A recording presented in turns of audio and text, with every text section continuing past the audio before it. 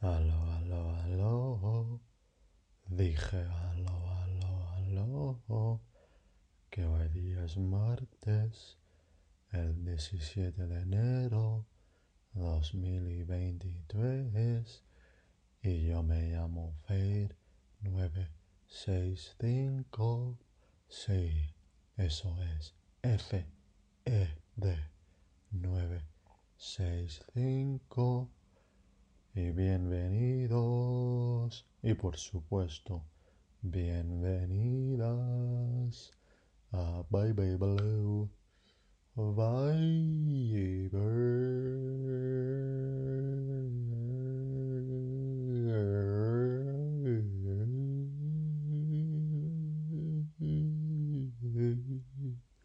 Sí.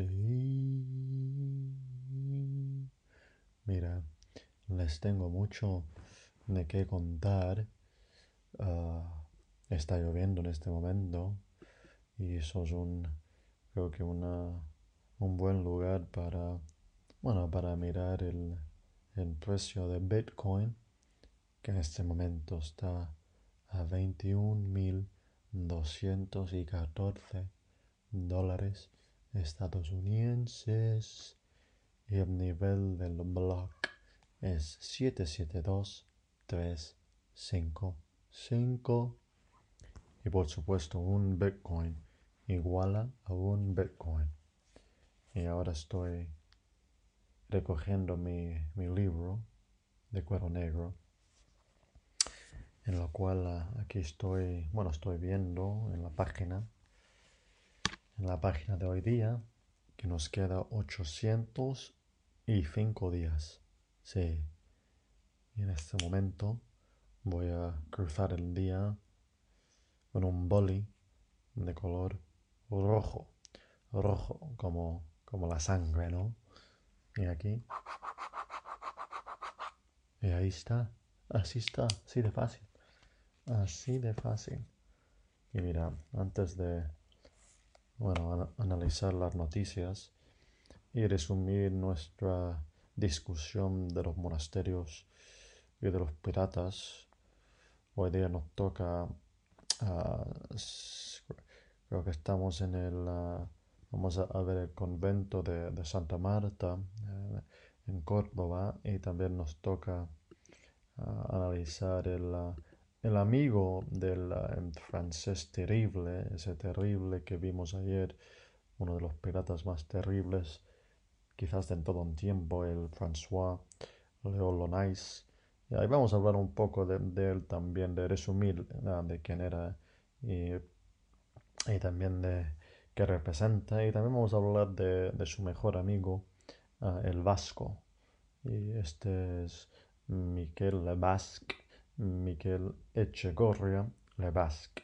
Y viene de, de San Juan de Luz. Y San Juan de Luz es, en euskera, sería Don Iván Loisona, que es una comuna francesa situada en el departamento de Pirineos Atlánticos, en la región de Nueva Aquitania. Y si no saben, la cultura vasca está también es esa zona entre Francia y España. Entonces, a los dos lados de la frontera ahí se puede encontrar gente que habla o que se sienten parte de la cultura euskera. Ah, y vamos a ahí meternos más en eso, más profundo. Ah, pero antes de eso les quisiera pintar una pintura. En esta pintura tengo una camiseta de color verde oscuro, diría.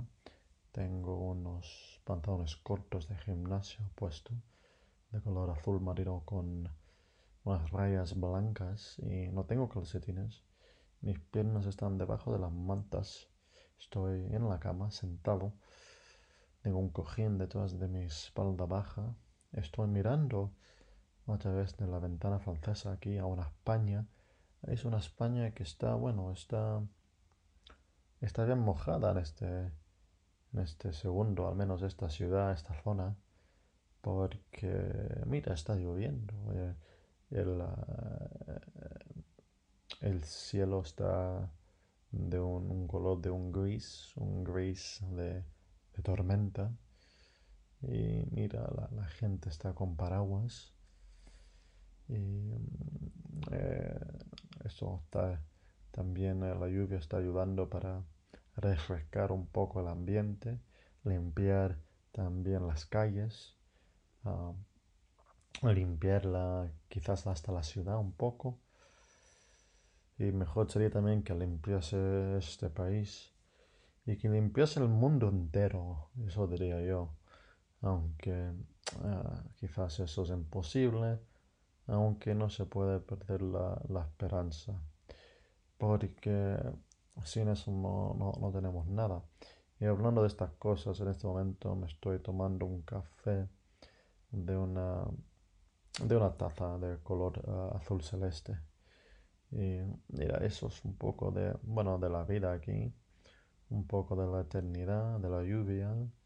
A mí, mira, a mí me fascina la lluvia, me encanta. Me encanta estar ahí cuando está lloviendo, me gusta que llueve bien fuerte, me encanta. Y yo creo que también la lluvia representa también, bueno, sin entrar en demasiados detalles bueno, no voy a entrar en los detalles ahora mismo, eso quizás es para otro episodio, otro programa, porque ahora tenemos que enfocarnos un poco, porque tenemos mucho de qué hablar. Entonces no voy a seguir aquí, porque si no puedo seguir hasta el final. Y hablando del final, que obviamente un día ahí vamos a llegar, aunque antes de esto y de eso me voy a tomar un poco más de café. Y aquí estoy leyendo del Economista. Giro sísmico para la economía de China. La población se reduce por primera vez en 6 décadas. Joder, sí he leído que eso puede causar graves problemas para la economía de China. De 20 minutos, un hombre muere tras chocar su coche contra la puerta de Brandenburgo en Berlín. Joder. De rtve.es. Guerra Ucrania. Rusia en directo. Ucrania insiste en que no puede haber negociación si Rusia ocupa cualquier parte de su territorio. De ABC, 40 personas continúan, perdón, empecemos de nuevo. 40 personas continúan atrapadas entre los escombros del edificio destruido por el ejército ruso en Dnipro. Del país, Matteo Messina, el capo más buscado en Italia, se escondía a solo 9 kilómetros de su casa. Mira, de El Correo. El mundo se enfrenta a la mayor desigualdad desde la Segunda Guerra Mundial, según Oxfam Intermón. Sí, sí. Mira, y obviamente la cosa sigue hasta ese día de que no siga más. Y esto es lo que nos trae perfectamente a nuestra, bueno, a donde tenemos que ir, porque ahí vamos, ¿no? Así porque si no, ¿para qué estamos? Ya ayer estuvimos mirando como, si recuerdan, y si no recuerdan, por favor, anda a escuchar ese episodio. Y por favor, yo diría que lo deberían escuchar al menos 3 veces.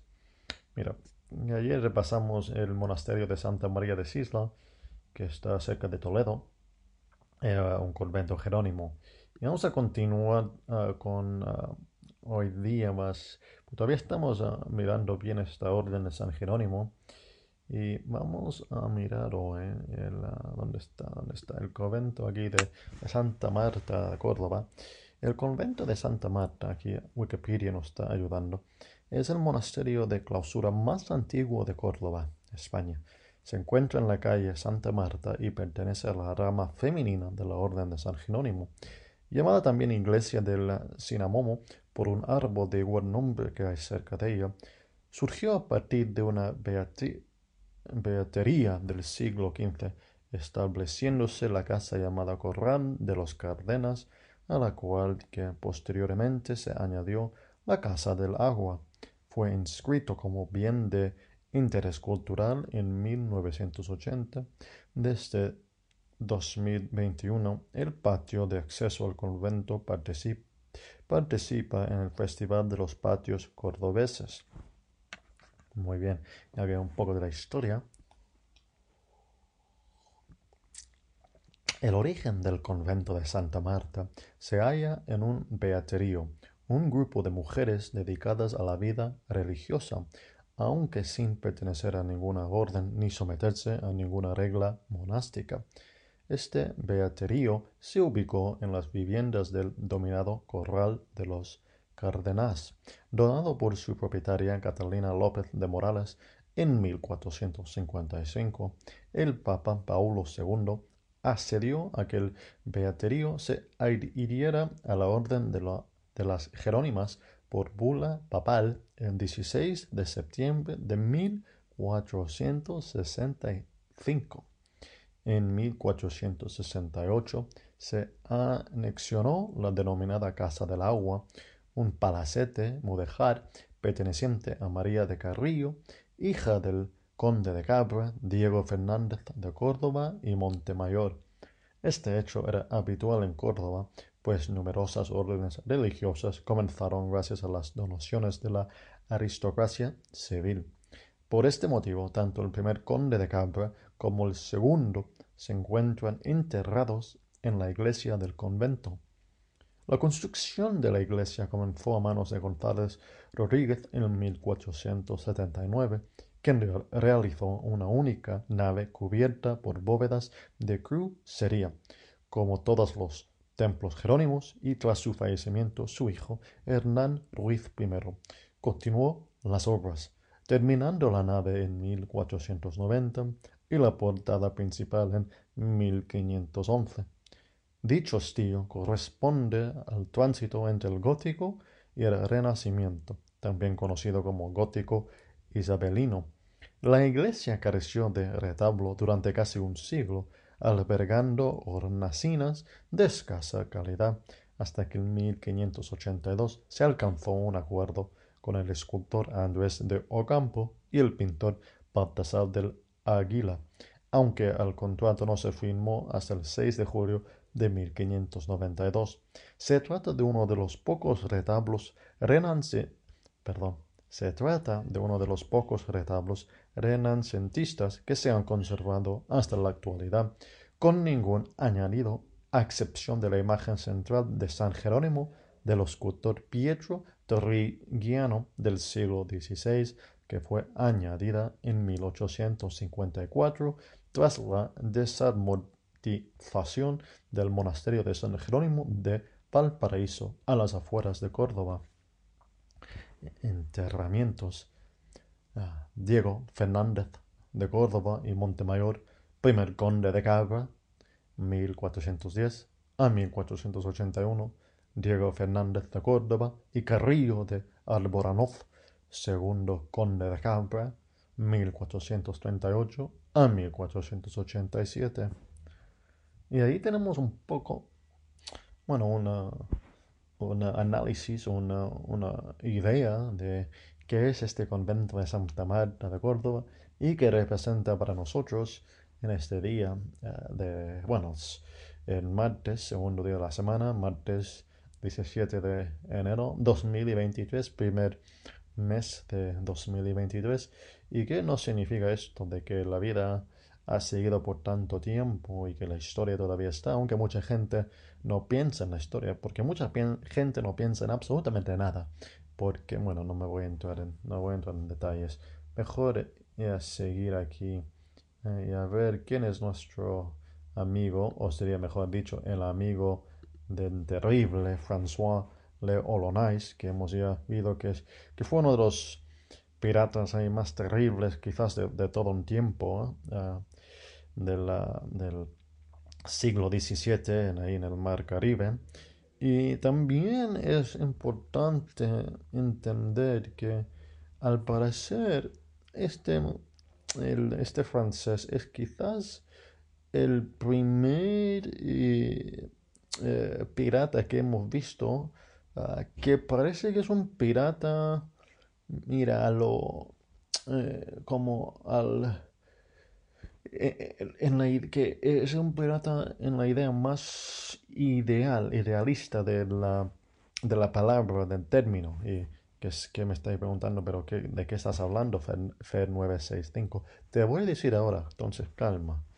Que porque si se acuerdan, los otros corsarios y piratas, bueno, piratas en nombre que hemos visto, muchísimas veces han sido o han estado trabajando, o si no directamente, indirectamente, para una corona. En casi todos estos casos ha sido para la corona inglesa. Aunque con este francés no se ve, yo no he visto que él careció de ninguna ayuda del gobierno francés o de la corona francesa, aunque puede ser que eso fue lo que pasó, no lo estoy viendo aquí. Al menos no se habla de eh, que solo quizás al principio, cuando que estaba con él, porque llegó al Mar Caribe, François llegó al Mar Caribe con el ejército francés, cuando estaba cumpliendo su servicio militar, y después eh, de vivir ahí un poco, el gobernador francés de la isla de la Tortuga, de la Plaza, le confió un pequeño navío. Y la pregunta es si después de eso, ¿cuánto eh, relación tiene con la bandera o la corona francesa? Quizás tenía bastante. No lo tengo bien claro. Aquí se tendría que ver más, porque ya se sabe que siempre fue de vuelta varias veces a la isla de la Tortuga. Y la pregunta es si en esa isla ah, todavía estaba de mando debajo de los franceses y si le estaban ayudando a François. Eh, Quizás sí, quizás no. A mi parecer, la relación entre François y la corona francesa es bastante nebulosa, bastante, yo diría, eh, bueno, no, tenua para decir algo, débil. No se ve que el François tuvo con mucha ayuda de la corona francesa o que tenía, que estaba haciendo sus saqueos para la corona francesa, para ayudar a la corona francesa o para ah, traerle parte del botín, de los saqueos, de los diferentes quizás poblaciones en las costas ahí, de las diferentes ciudades españolas ahí en la costa, de los uh, bueno, de la piratería. Al parecer lo hace, gran parte de su piratería lo hace por sí mismo y su tripulación. Entonces aquí tenemos un ejemplo, bueno, o quizás más cerca al el ejemplo que ese, del pirata, la imagen del pirata que nos ha pasado la historia de un individuo que solo está bueno, para enriquecerse a sí mismo y quizás a su tripulación y nadie más, que no está ahí para ayudar la causa de ninguna corona. Y como estos corsarios que hemos visto antes, en muchas veces, aunque quizás sí lo han hecho por sí mismos, bastante veces lo han hecho con la ayuda directa o indirecta de una corona. Entonces ahí se pone bien complejo si son piratas o no, porque ¿qué es un pirata? Un pirata sería solo, depende de quién está asignando el término de pirata, ¿no? Porque ¿cuál es la diferencia entre el pirata y quizás un mercenario? Ah, Aunque, porque el pirata ideal no sería mercenario, porque no trabajaría para ninguna corona, indirecto o directamente. ¿Me entendéis lo que estoy tratando de decir? Entonces, este personaje terrible de François Leonais que hemos repasado, uno de los bucaneros más crueles ah, y terrible, que estaba conocido por arrancar los corazones de sus víctimas y comérselos cuando aún palpitaban. Ese fue el olonés. También tenía un amigo importante, que su mejor amigo en esta época fue Miquel Le Basque, Miquel Echegoria Le Basque. Él fue un pirata labortano, nacido en San Juan de Luz, que a mediados del siglo XVII sembró el terror en las costas del Caribe. Y aquí estamos viendo que sí, fue buen amigo y aliado de Jean-David Now, más conocido como el Olonés, que según se cuenta tenía como costumbre arrancar los corazones de sus víctimas y comérselos cuando aún palpitaban. En 1666, Miquel Le Basque y el Olonés emprendieron su más ambiciosa campaña, el saqueo de Maracaibo, para la época una de las ciudades más importantes del Caribe suroccidental, con cerca de 4.000 habitantes, puerto de exportación de cacao, que contaba con una guarnición de más de 250 hombres y 14 cañones. El asalto fue extendido a Gibraltar, que fue incendiada al desatarse una epidemia entre la tripulación. Los piratas permanecieron cerca de 2 meses, saldándose en la pérdida de 40 hombres frente a 500 de los defensores españoles. En 1667, Miquel volvería a Maracaibo a bordo del bergantín La Providencia, de 14 cañones. En esta oportunidad se lleva como rehenes a los notables de la ciudad, exigiendo un elevado rescate. El gobernador de Cartagena de Indias intentó vengarse de ambos piratas, organizando una fuerte flota, pero consiguiendo escaso resultado y perdiendo algunos de sus buques, a cambio de los que la leyenda dice que recibió una carta de agradecimiento del propio Miquel. Y aquí el saqueo de Maracaibo y Gibraltar de 1666. En 1666, el Olonés y Miquel Le Basque armaron una pequeña flota de 8 naves y 650 hombres, con la misión de atacar las costas del Caribe meridional. La flota pirata zarpó de la isla de la Tortuga y navegó por el Golfo de Venezuela directamente a la boca del lago de Maracaibo, donde se encontraba el castillo de San Carlos, armado con 16 cañones para proteger la barra de Maracaibo. Los piratas desembarcaron después de un intenso duelo de artillería y lo tomaron en menos de 3 horas. De ahí marcharon rumbo a Maracaibo y encontraron la ciudad totalmente vacía, pero obtuvieron grandes cantidades de alimentos, animales de granja, vino y mucho coñac. La expedición fue un éxito, con un gran botín de unos 20.000 reales, mercancías diversas y 20 prisioneros que fueron cruelmente torturados. Se apoderaron de las mejores casas para vivienda de la tropa y hicieron del recinto de la catedral su cuartel. No conforme con el saqueo de Maracaibo, el Olonés mandó un contingente para capturar a las personas que encontraron y que, una vez hechos prisioneros, darían noticias sobre el lugar donde se encontraban ocultos los tesoros ambicionados. Los saqueos y las torturas fueron más terribles que nunca. Las iglesias fueron quemadas y todos los barcos enemigos destruidos. El botín recaudado fue cuantioso. Esta suerte de carnicería fue provocado, entre otras cosas, por el enorme odio que el Olonés profesaba contra los españoles, según testimonio del médico de a bordo de la flota pirata, Alexander Olivier Exquemelin. Durante 2 meses continuaron asaltando las plantaciones, aprisionando gente para su esclavitud y acumulando toda clase de riquezas, comida y bienes que pudieran transformar en dinero. Los prisioneros ricos eran torturados sistemáticamente con el fin de averiguar dónde guardaban el resto de las riquezas que poseían.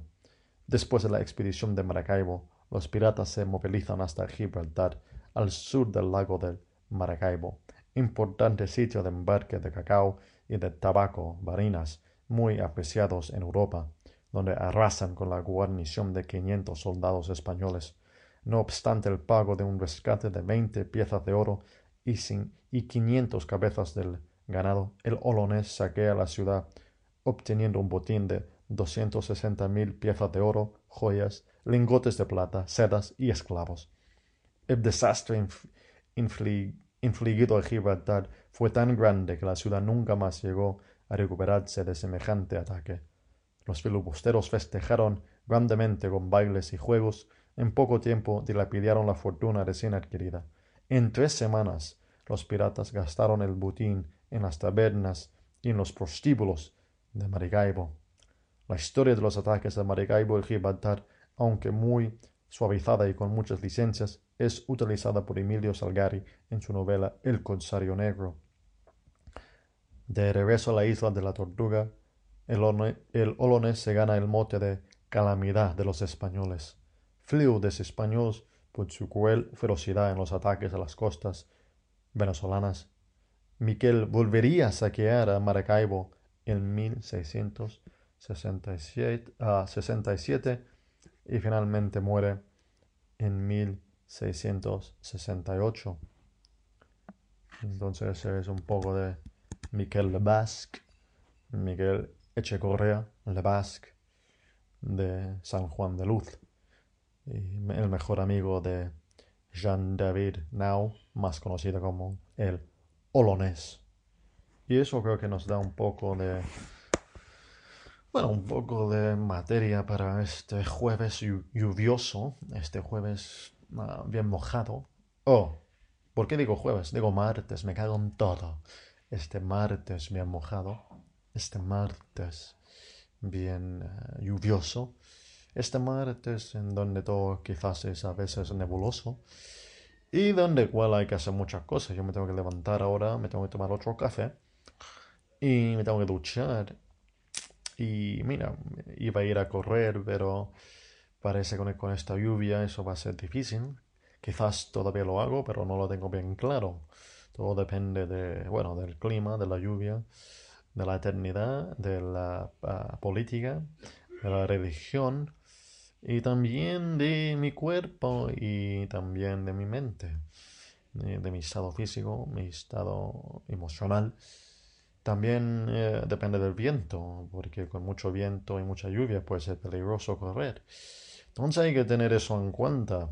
También, depende de muchas cosas, ¿me entendéis? O no entienden nada.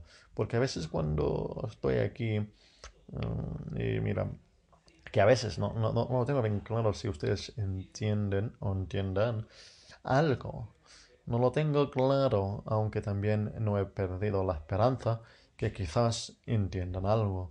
Y por eso tenemos que seguir, porque si quizás una persona de todos ustedes entienda algo, bueno, entonces lo he hecho bien, lo hemos hecho bien y hay que continuar hasta el final, como el pirata Miquel le Basque, Miquel Echecorria le Basque de San Juan de Luz, ahí de la zona vasca francesa, porque hay una zona vasca francesa como hay una zona vasca española. En País Vasco es una parte de esa zona, aunque mucha gente también dice que Navarra es también parte de esa zona, o al menos parte de Navarra es parte de lo que se dice culturalmente que son los vascos.